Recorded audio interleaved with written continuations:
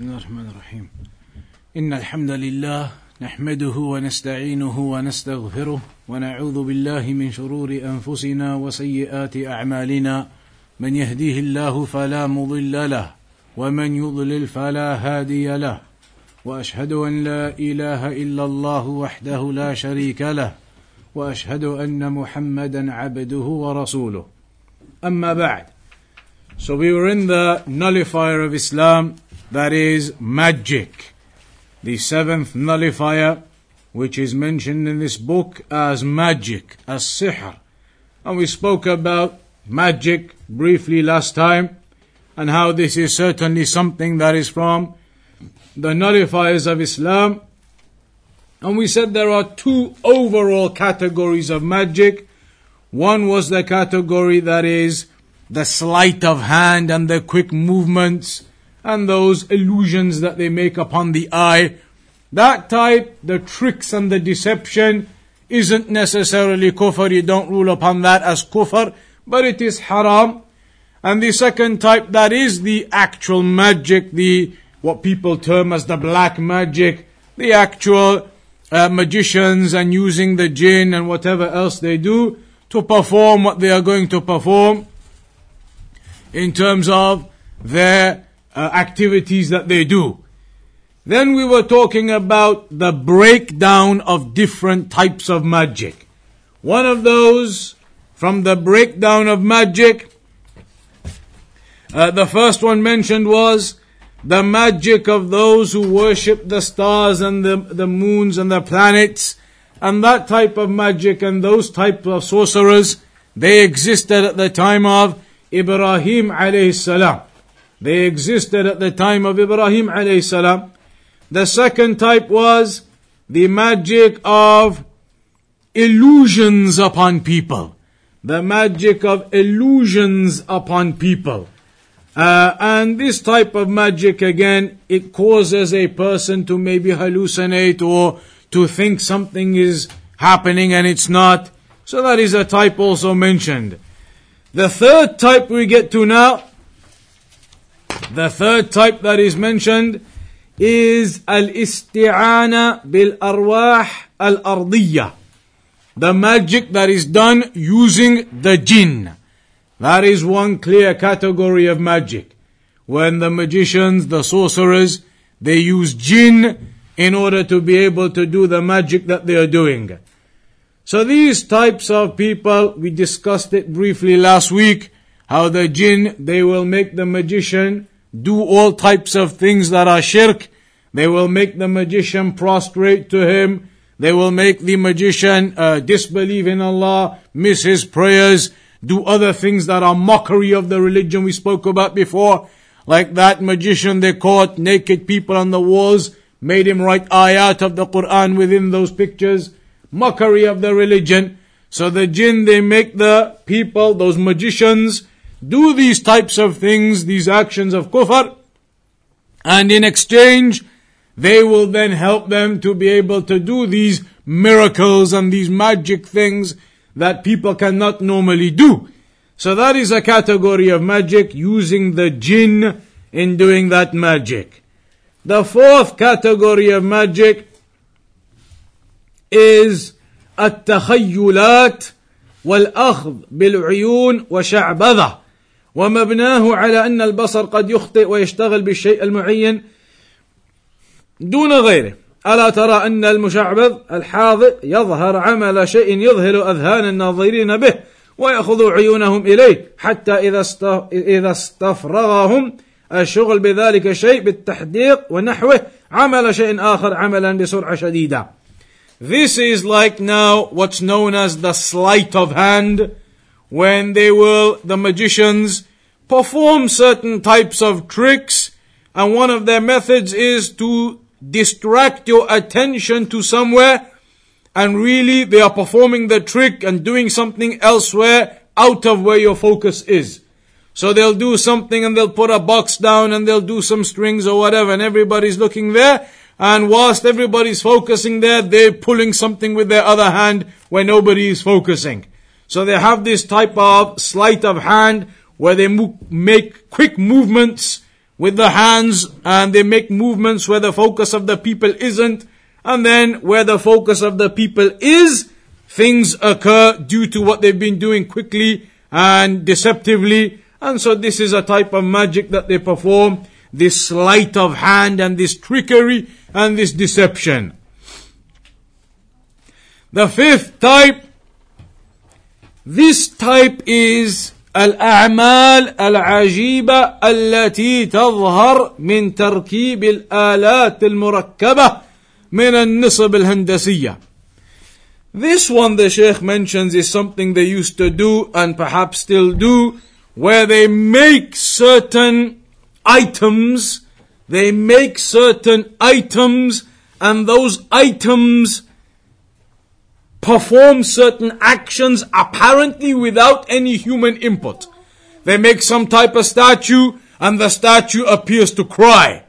They make something else, like the example given is like a horse, and there's another horse on top of it. They used to make these types of statues, and the horse has a trumpet, and then suddenly you hear sounds coming and nobody's blowing in it.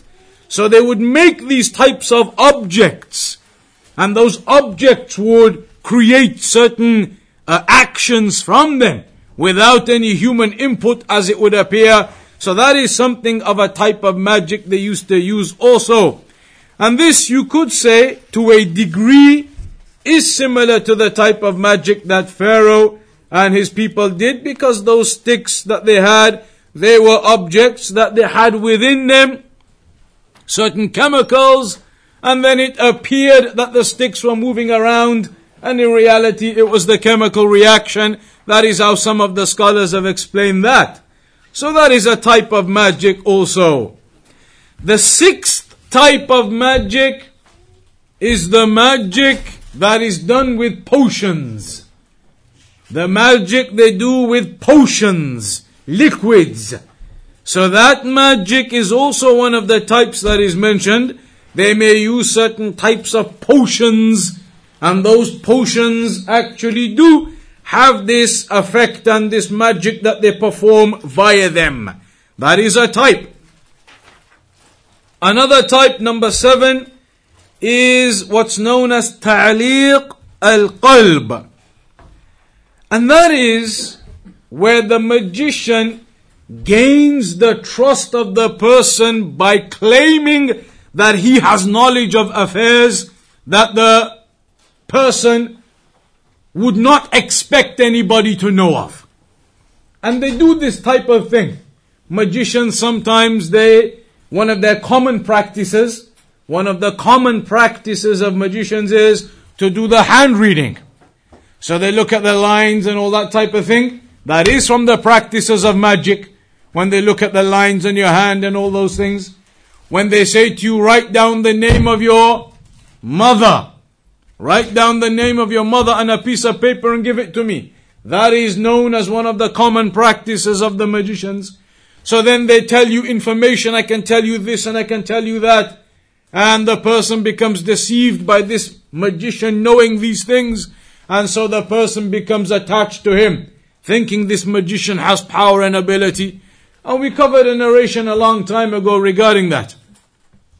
When the jinn, they climb on top of each other's backs. In the hadith it mentions, they climb on top of each other's backs until they get to the heavens or near the heavens, so they can try and steal some information, eavesdrop, to see what's being said, what are the angels talking about. Maybe they can get some information about something about the decree. So then they climb up and they do that. That's when the shooting stars, they come. And the shooting stars, they may knock them over before they manage to catch anything from the conversations. And sometimes they may be able to catch something and pass it on before they are struck by the shooting star. So if they manage to pass it on, the jinn passes it to the next, passes it to the next, passes it to the next, until it goes to the bottom one. He then goes to the sorcerer, to the magician, and tells him that we heard such and such in the heavens being said. That magician then takes that piece of information, which is truth now, mixes it with 100 lies, and then when the person comes to him, his client comes to him, He'll narrate all of those 100 lies to him, and in amongst that, there will be that one piece of information that is true.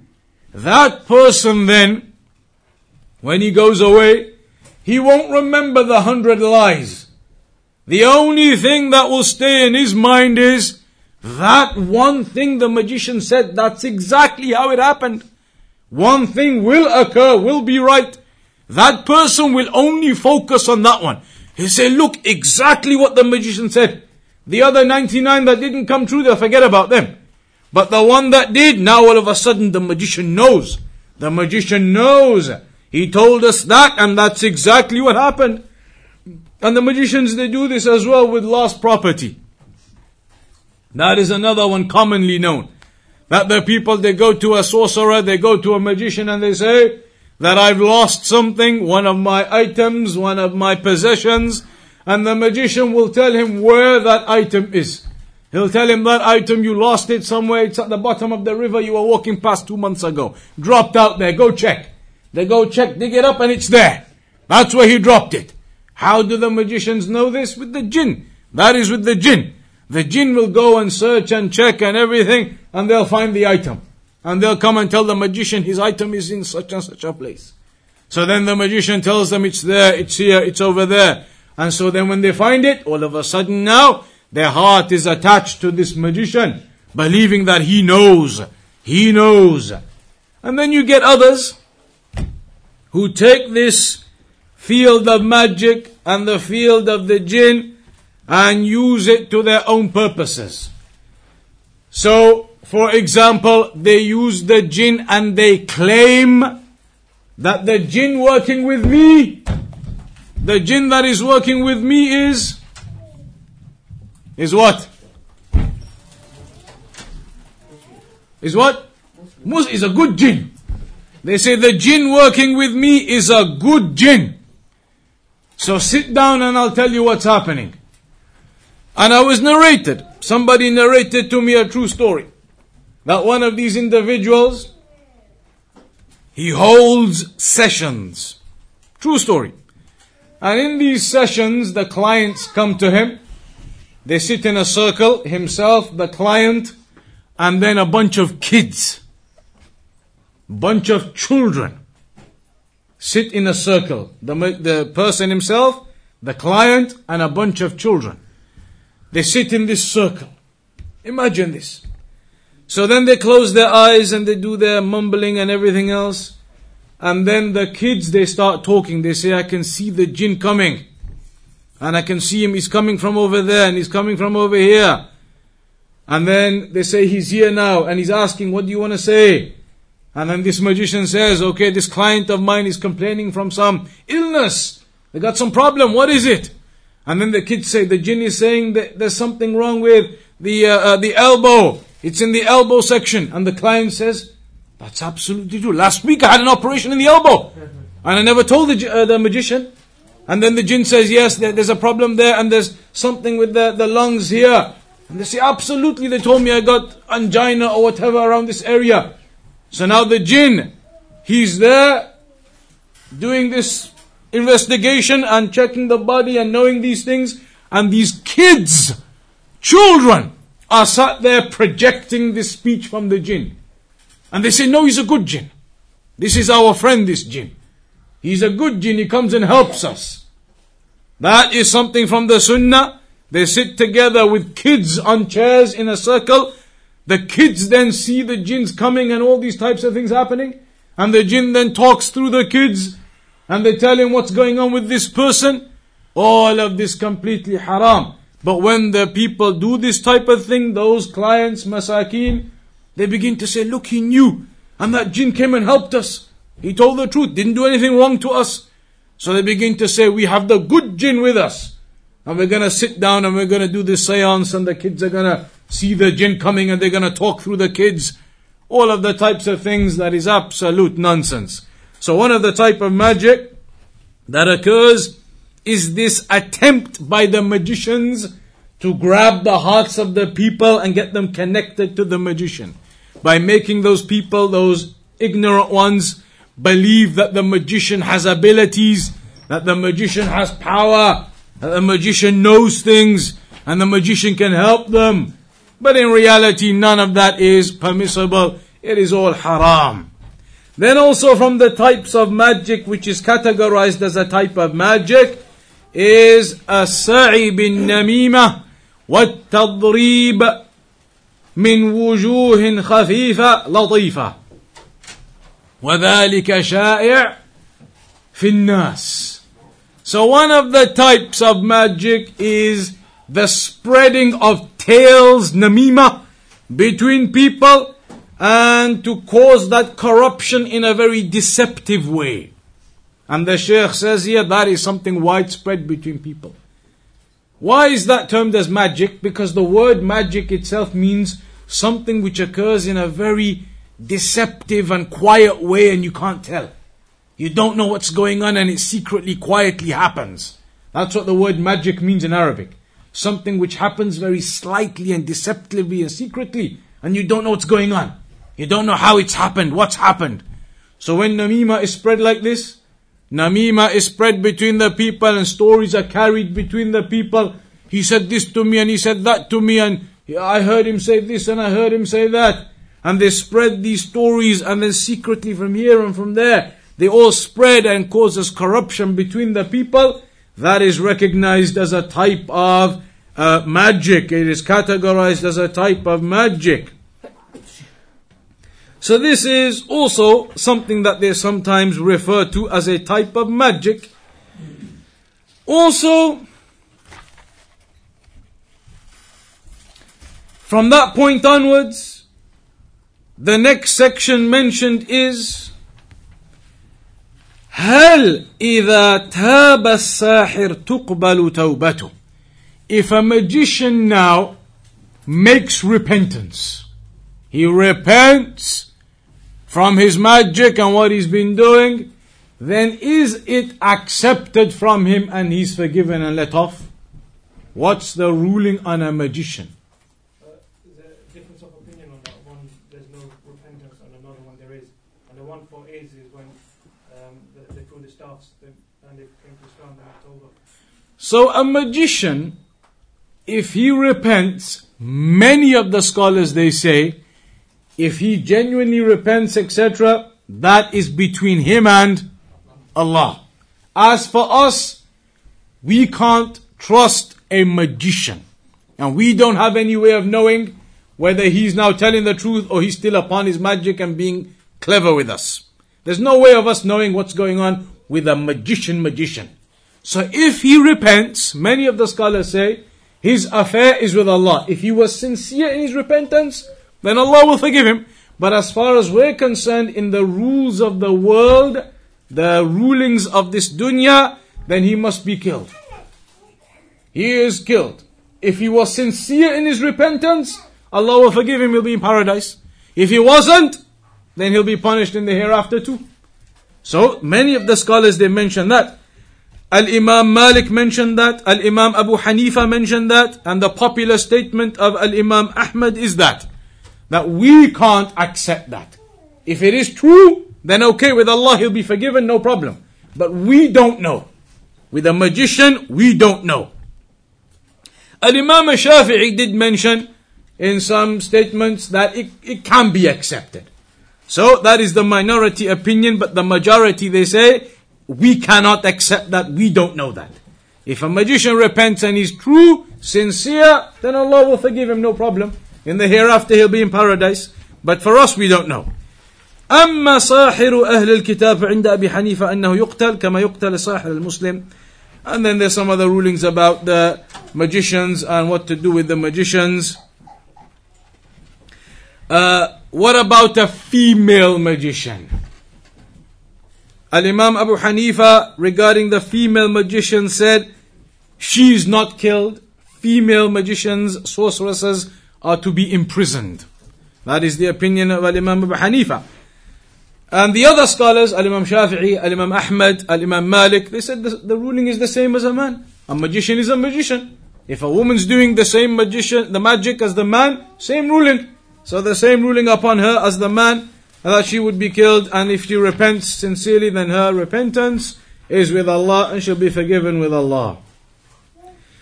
Now another issue comes up. And of course, with that, with all of these rulings, they are only applicable under the rulership, under the leader. It's not vigilante, you find out somebody's a magician, you go kill them. No, it is not like that. It is with the ruler, where there is government and there is authority and there is leadership, and the ruler takes care of those affairs officially and legally.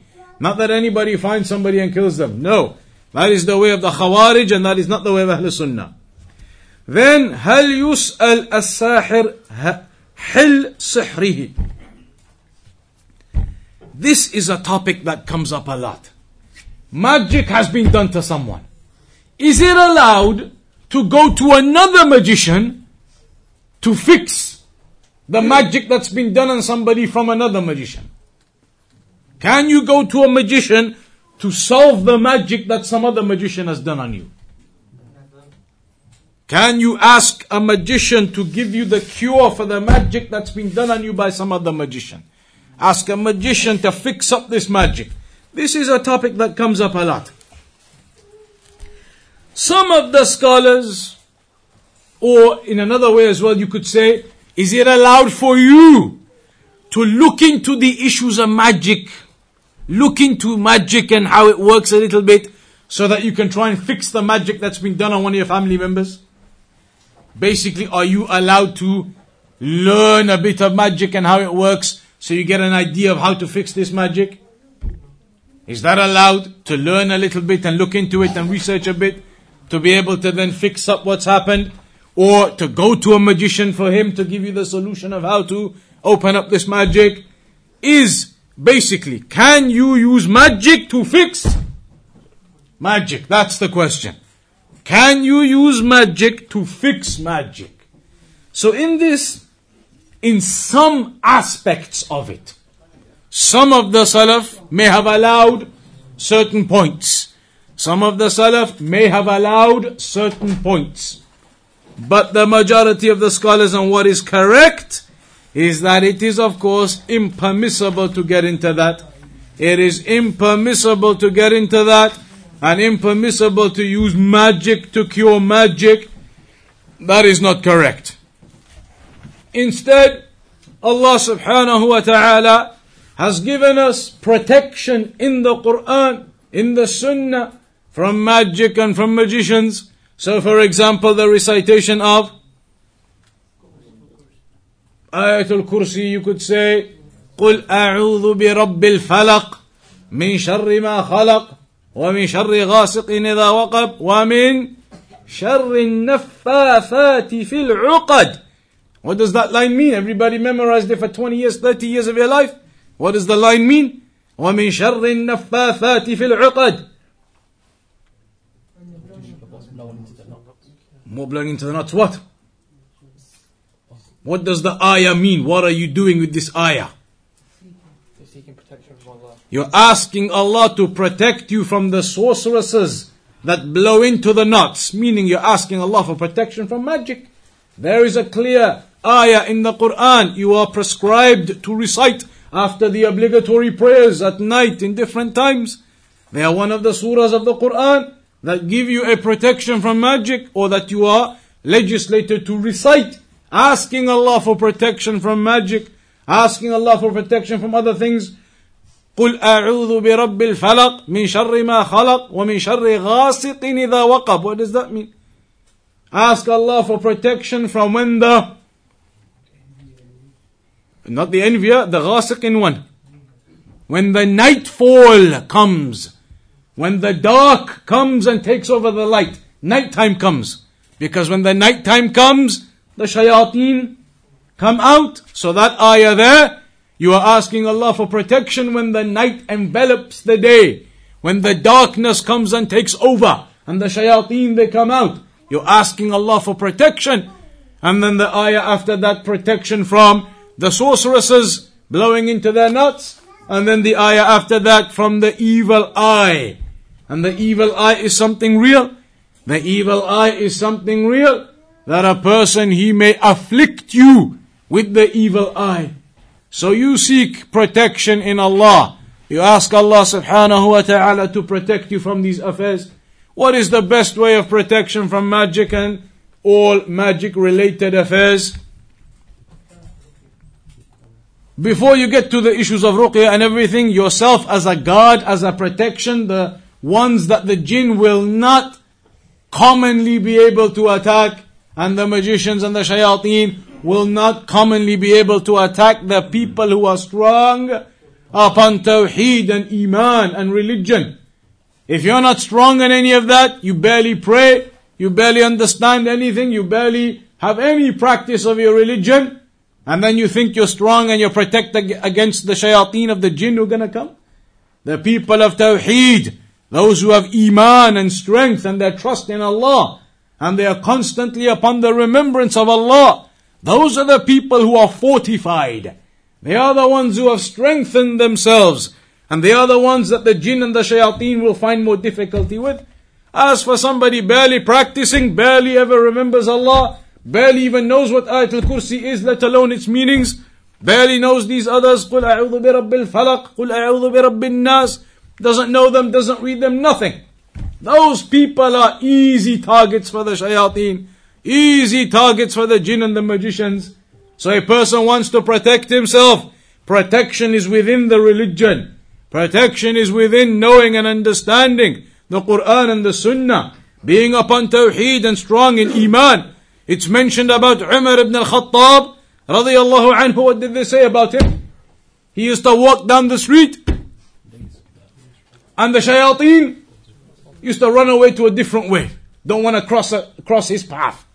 Umar ibn al-Khattab coming and they run away. From that strength he had in him of iman and tawheed. This is how a person protects himself and guards himself. Then there are many things in the sunnah, like the recitation in your homes of Suratul Baqarah. Reciting Suratul Baqarah in your homes, that is a means of protection. And that means to recite. It doesn't mean just to play it on the CD. Doesn't mean you just play the CD in your home and let it play Surah Al-Baqarah in the background. That isn't the meaning of the narration. For the narration to be applicable, as the scholars have said, like Shaikh Salih al Fawzan, it means you sit down and do some reading of Surah Al-Baqarah in your house. The tape player, the phone playing it, that has no intention. It has no intention.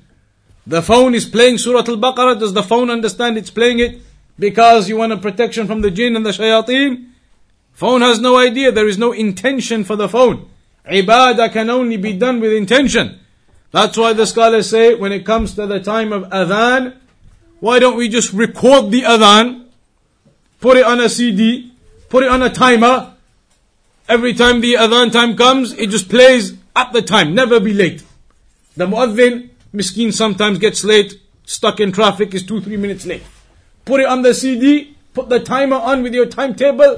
Every time, on time, it plays the adhan. What's wrong with that?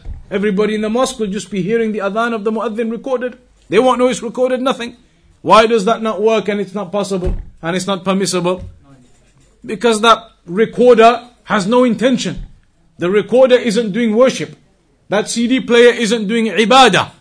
It is something that just playing, no intention, no ibadah, no worship to Allah, just a machine playing. Adhan is an act of worship. So reciting Surah Al-Baqarah, it requires recitation. Doesn't require just playing it on a CD in the background. Neither does it require placing the Quran, as we've said before, onto plaques, onto artwork, Ayatul Kursi on the wall, قُلْ أَعُوذُ بِرَبِّ الْفَلَقِ, and the 3 quls as they, or the 4 quls as they always make them on the posters, putting that onto your wall. That isn't the protection and that isn't what's meant. Those are on the wall and maybe they've been there for 20 years and you don't know the meanings of those ayat. And you still don't know that النَّفَّاثَاتِ فِي الْعُقَدِ is about the sorceresses and the magic and these things. You don't know that, but the paper, the artwork's been there for 20 years on your wall. The Quran isn't for decoration, the Quran is for practice and learning. So all of this requires the actual reading. So that is the 7th nullifier of Islam, and that is clear. Magic and the forms of magic are haram in Islam, impermissible to engage in, And there are in fact narrations that a person who goes to a magician and believes him, then your prayer will not be accepted for 40 days. Going to a magician, your prayer not accepted for 40 days. The scholars have said, does the same ruling apply? Are you considered to have gone to a magician if you watch it on TV? You never went to a magician, nothing, on TV. Is it the same or not? Is the hadith applicable to you about your prayers not being accepted even though you gotta carry on praying? The hadith says, Man ata kahinan. Whomsoever goes to a magician. You never went anywhere. In your home watching it on a screen, the magician is not even there. Just a recording, digital pictures on the screen. Is that the same? And are you in the hadith the same threat? They say if you watch it, you're happy with it. So if you're happy with it, then it comes under that ruling.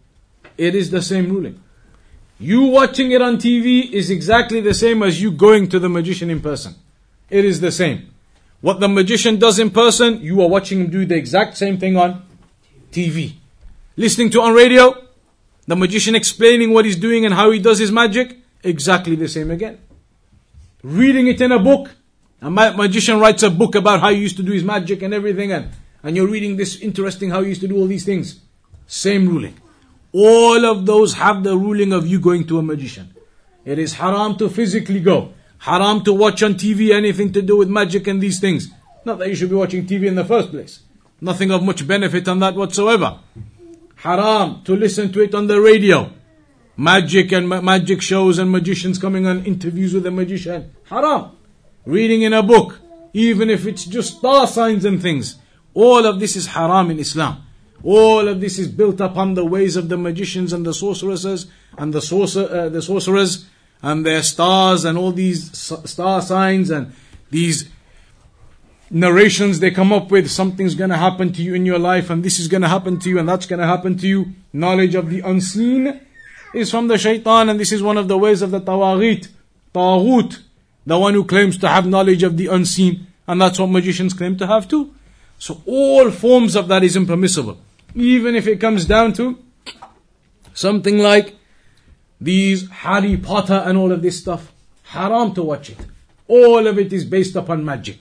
All of those books and everything these people write these days, magic and magic based. It is haram to watch that and let your kids get involved in that. Haram, these things that are linked to magic completely. So a Muslim needs to be aware of those things. Then we move on to number 8. From the nullifiers of Islam, مظاهرة المشركين ومعاونتهم على المسلمين.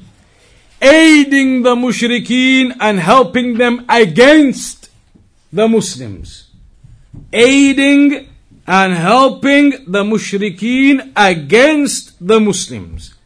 And that is because in the Quran Allah says, وَمَنْ يَتَوَلَّهُمْ مِنْكُمْ فَإِنَّهُ مِنْهُمْ. Whomsoever from you sides with them, then you are with them, from them.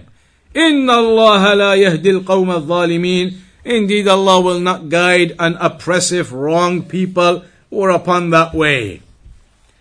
So this is the 8th nullifier of Islam, and it is known as the accompaniment and the aid of the kuffar against the Muslims.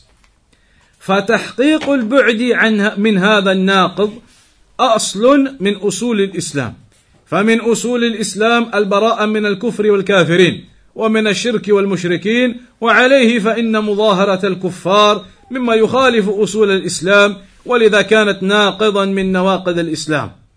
So in Islam it is a principle that you practice Tawheed and you be upon Tawheed, and that you have a distancing from, separation from Shirk and its people. You cannot say, I am practicing Tawheed, but I'm going to help the kuffar and the mushrikeen.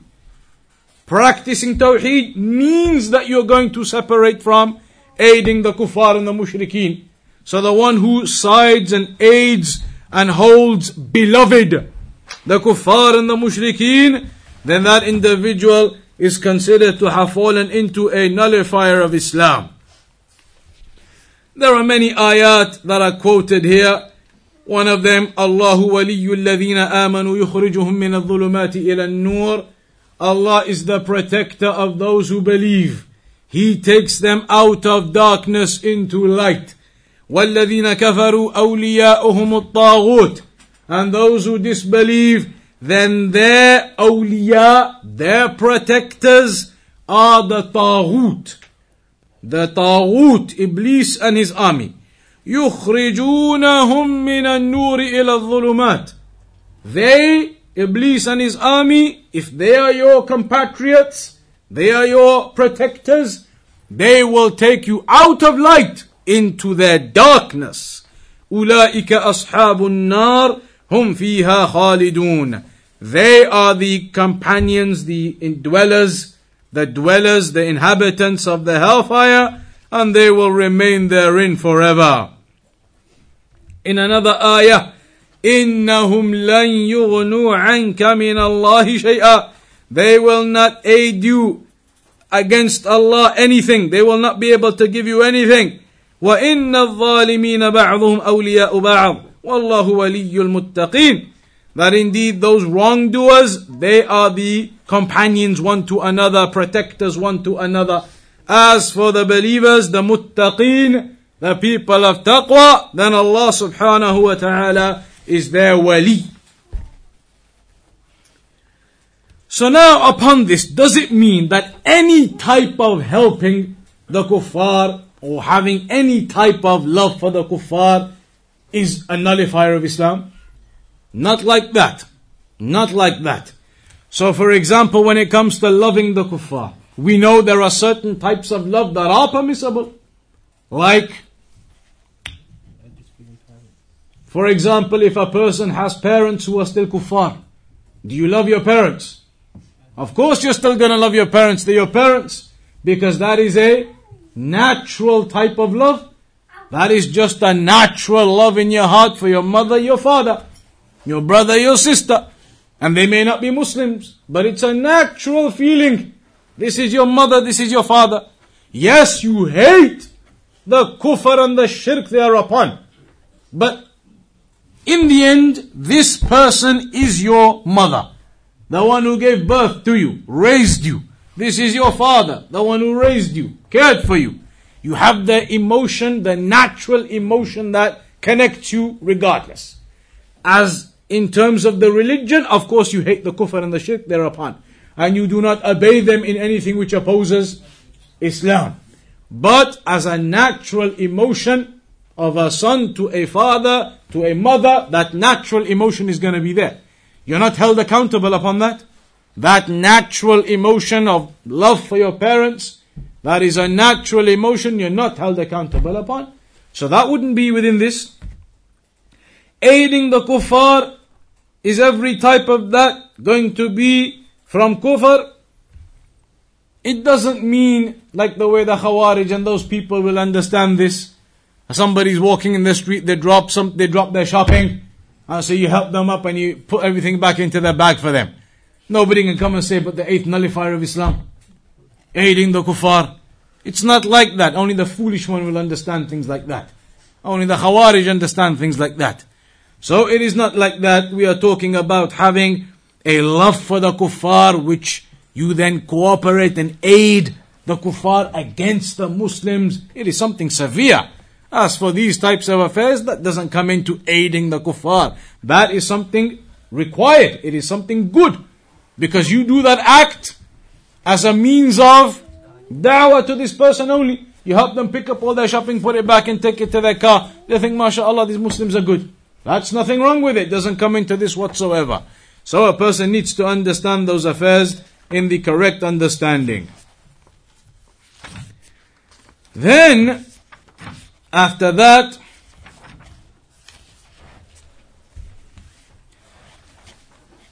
the explanation of what constitutes or how should your relationship be with the kuffar then. Are you allowed to invite them to your house for dinner? Are you allowed to accompany them? Are you allowed to have some relationship with them? Of some work relationship or otherwise? Like we said, that does not typically come into this field. You could invite a kafir to your home for dinner, and it is upon the basis of da'wah to that individual if you are capable and have ability to do so. If you're not capable and you don't have the knowledge, don't have the ability, you can't. But if somebody has some knowledge, ability, and you have a neighbor who seems to be responsive, you want to be good to them, you invite them to your house, you give them food as a means of da'wah, allowed, permissible. In your work, you have people you have to work with. There are other people there, your colleagues, you got to work with them. No problem. That isn't aiding them and supporting them. You have to have that level of work relationship with them. You got to do a certain part of the work, they got to do a certain part of the work. You're a truck driver, for example. The kafir is going to help you load up the truck. What are you going to say to him? No, I don't want your help. You're going to do it yourself. It's going to take you the whole day. And then you get fired. So now, that type of thing, there isn't cooperation and aiding against Muslims or nothing. That is simple level relationships or cooperation at that level of employment and work and stacking the truck. That doesn't come into these affairs. But these affairs are talking about where you are siding with the kuffar to attack al-Islam and to attack the Muslims, and you are not declaring your innocence of their kufr and their shirk and of them. Because Ibrahim alayhi salam, what did he say? What was he? Lam yaku min al-mushrikeen. Allah says it in the Quran of Ibrahim alayhi salam, that he was not from the mushrikeen. Declared his innocence of them.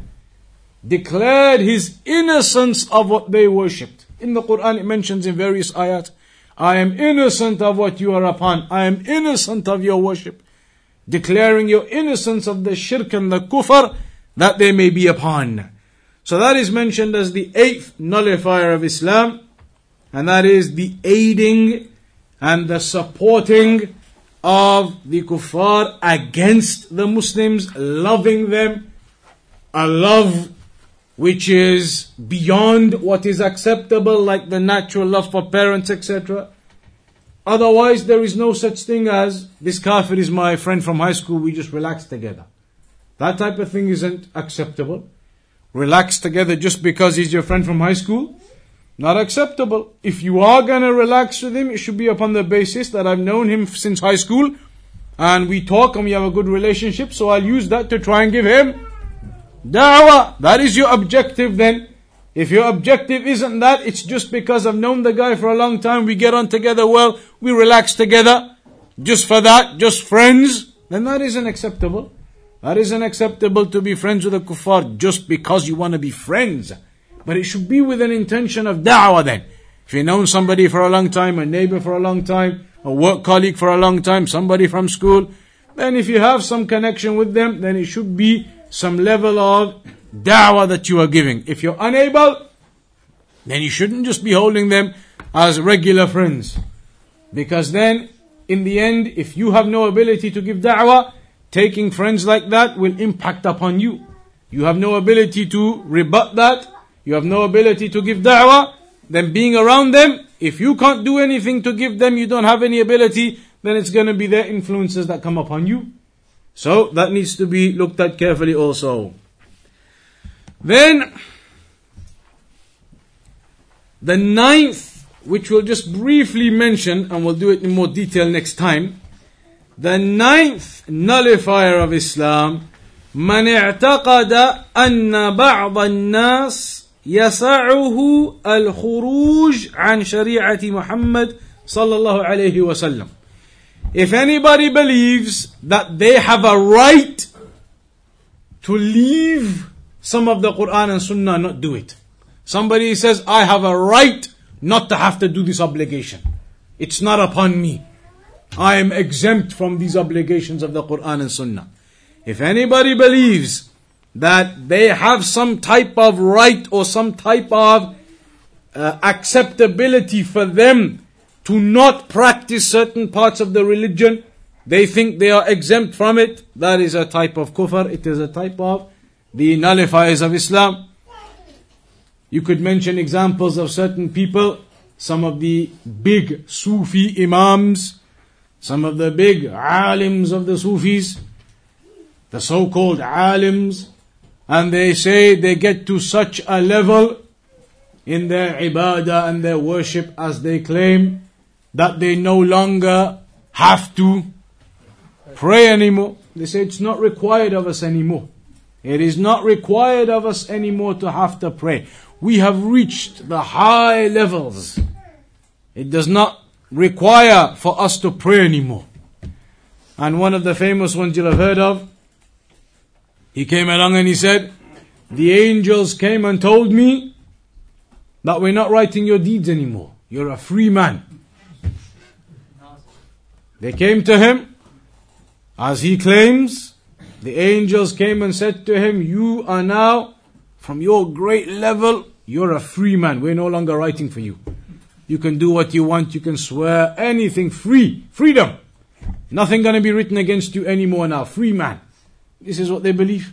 So a person now who believes that he has some ability to exit himself from the boundaries of the Quran and Sunnah, then that can end up as being one of the nullifiers of Islam. But that one, number 9, we'll begin with from next week, inshaAllah ta'ala. The one who believes that he can excuse himself out of the boundaries of what the Quran and Sunnah has set. Any questions on that so far?